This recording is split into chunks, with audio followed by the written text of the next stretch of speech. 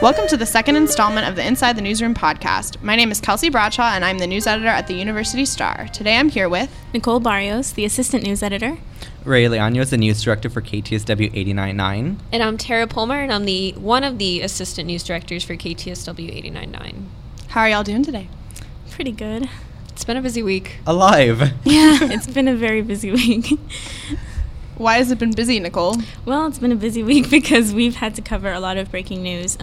There's been a lot going on around the city, and one of the things that all of us, I think, covered this week was the shooting and attempted robbery at the Gotta Habit Smoke Shop on the 700 block of North LBJ Drive. On Sunday at approximately 6:20 p.m., the attendant for the smoke shop was shot in the chest during the attempted robbery. And he was shot about 2 inches above his heart, and he was taken to the medical center in Brackenridge in Austin, and he was in critical condition, and currently his condition is not known. But I know that's something that we all covered. We were all there when it happened. Ray, what was your take on it? How was your experience covering it?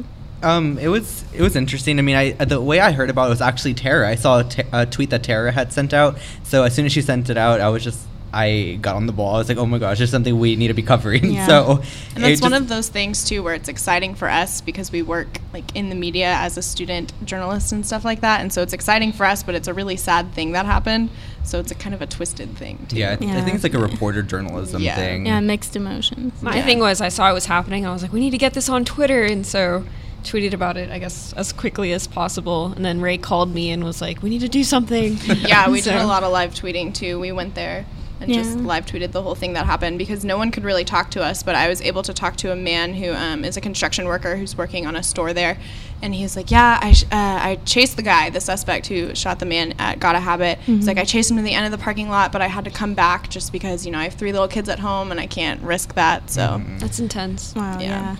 What? No, go ahead. Yeah, I was speaking to one of the employees at the Barefoot clothing shop next to, in the same shopping center, and she was saying that she lives in the Treehouse Apartments behind the smoke shop, and she was walking to the library after the accident happened, and she saw the police cars and everything, and it was reported that the suspect may have ran through the Treehouse Apartments and possibly dropped his weapon.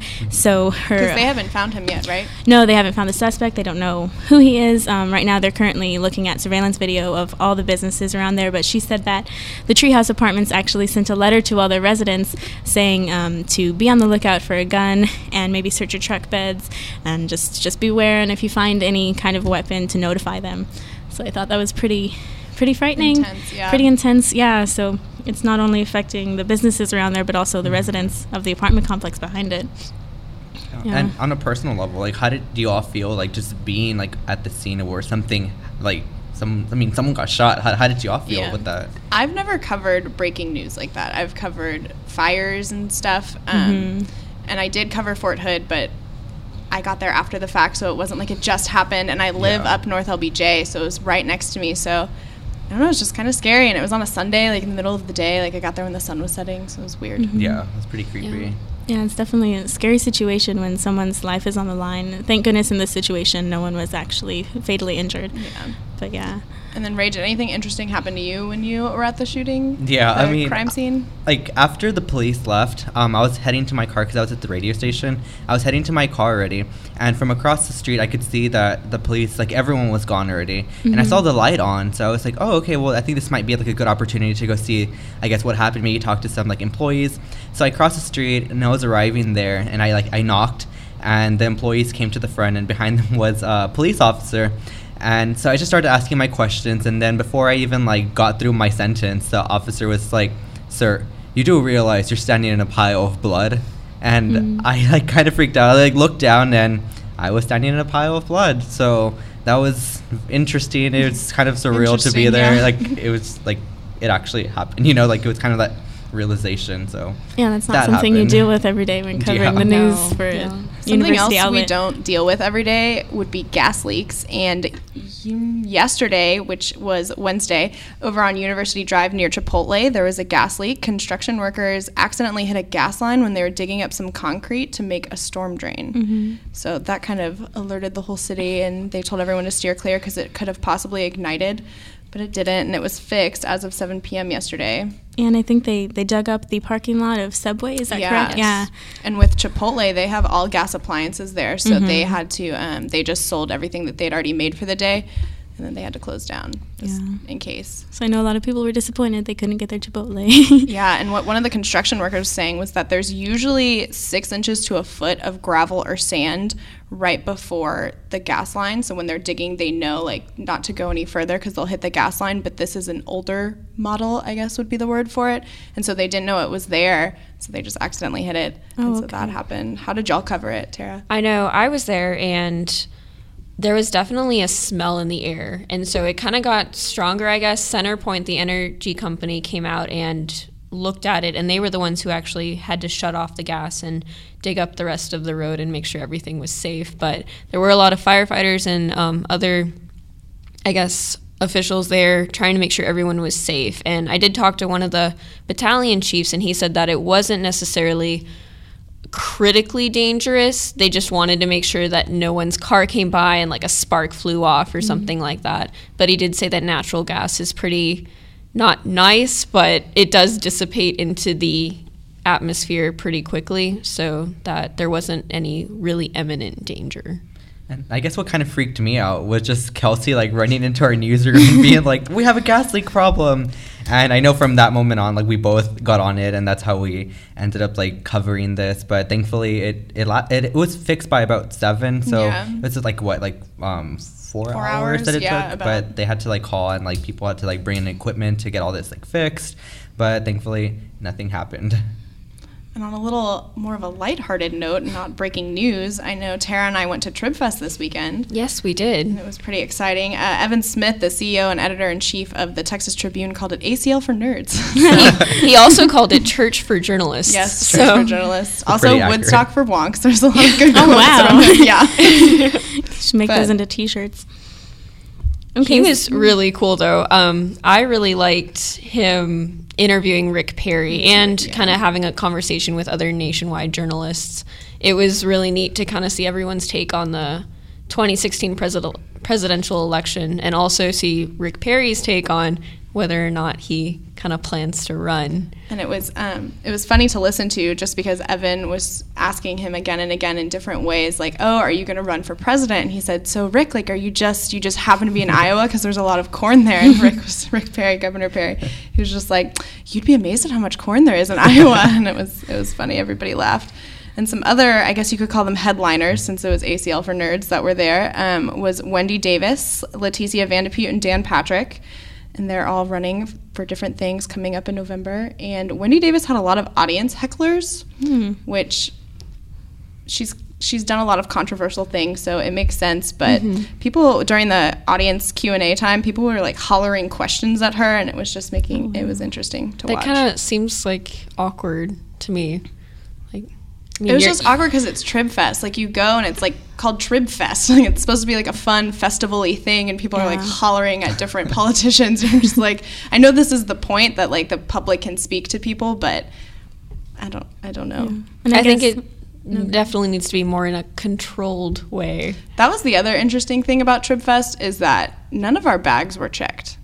I don't know if you felt any way about that, but I didn't even notice, but now that you say that, yeah. I don't know. I just thought it was interesting, just because there's all these huge names in Texas politics and stuff, and nobody made sure that my bag was safe and stuff like that. One thing I did notice was there was not somebody like signing for maybe people with any disabilities or anything like that, and I thought that was really interesting. I mean, I don't know, I guess, quite what the laws are, if there are laws or anything like that, but that was pretty interesting.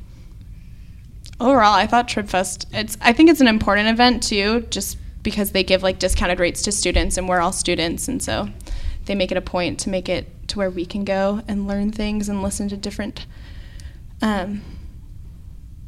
speakers, politicians. Yes, thank you, Nicole. Journalists of the day, yeah. All right, and then moving on into our Quotes of the Week segment, I know you guys have something about San Marvelous, the store. What's going on with that? Yes, we do. They recently opened up their new store here in San Marcos, and one of our other assistant news directors, Veronica Kondrativa, she interviewed them about kind of why they chose to do this. And Rio Rodriguez, who's one of the guys there, he wanted to go to New York, but he decided to stay in San Marcos. He said, I just had to take it into my own hands. We're a colorful community. And he wanted to create a clothing line and a business that represented that community. I really like that. Cool.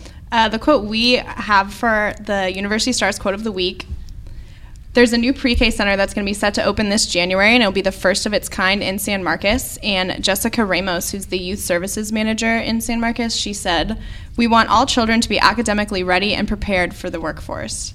So that's interesting. So I guess we're trying to show that we're putting a focus on education and starting them young. Starting them getting and it's prepared. pretty common, I mean, in other countries. Yeah, definitely common in other countries. And as we all know, we hear this repeatedly, like China starts their children young and they keep at it. And so I think America is trying to step up. In Europe, they teach their children multiple languages in elementary school. And so I think it's good. I think it shows that San Marcos is putting education first, and we're going to prepare our children. All right, and then coming up next week, we have a bunch of different stories.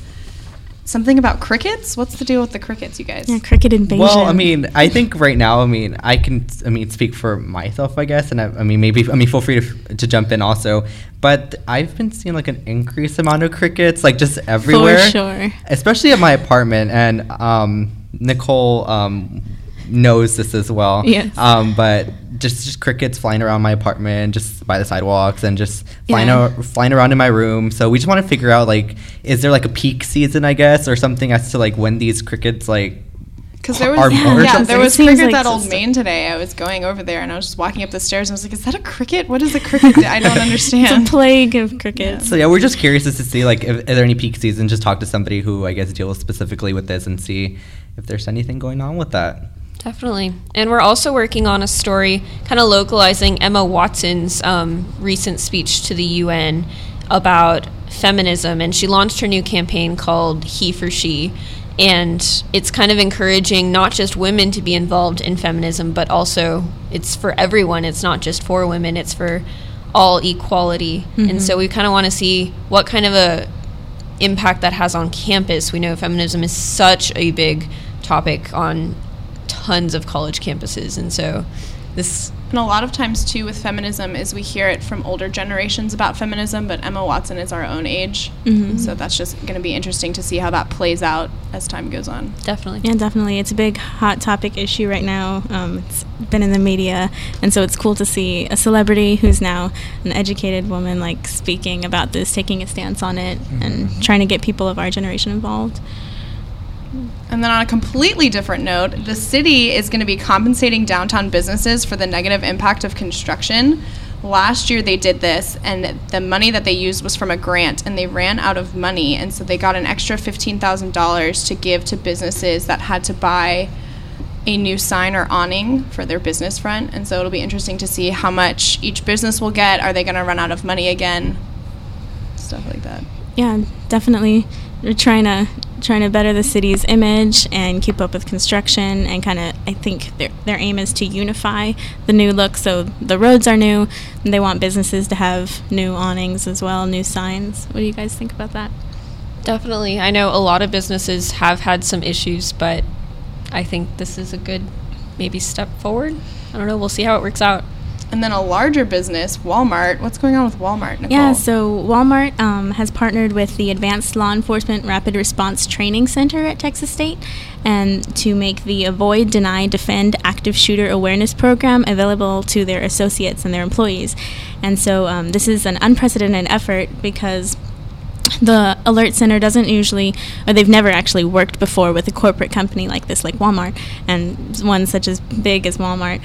So this will be an interesting partnership. We want to see maybe what sparked Walmart to want this kind of training. Have there been any kind of issues that have caused them to want a, Avoid, Deny, Defend Active Shooter thing? Have there been threats? So like Walmart employees feel unsafe? Yeah, like, how do their what's the deal? employees What's feel? going on with that? Yeah, and so I think this will be an interesting partnership with the Texas States Center and the corporate business of Walmart, because usually Alert just works with law enforcement agencies and schools doing their training.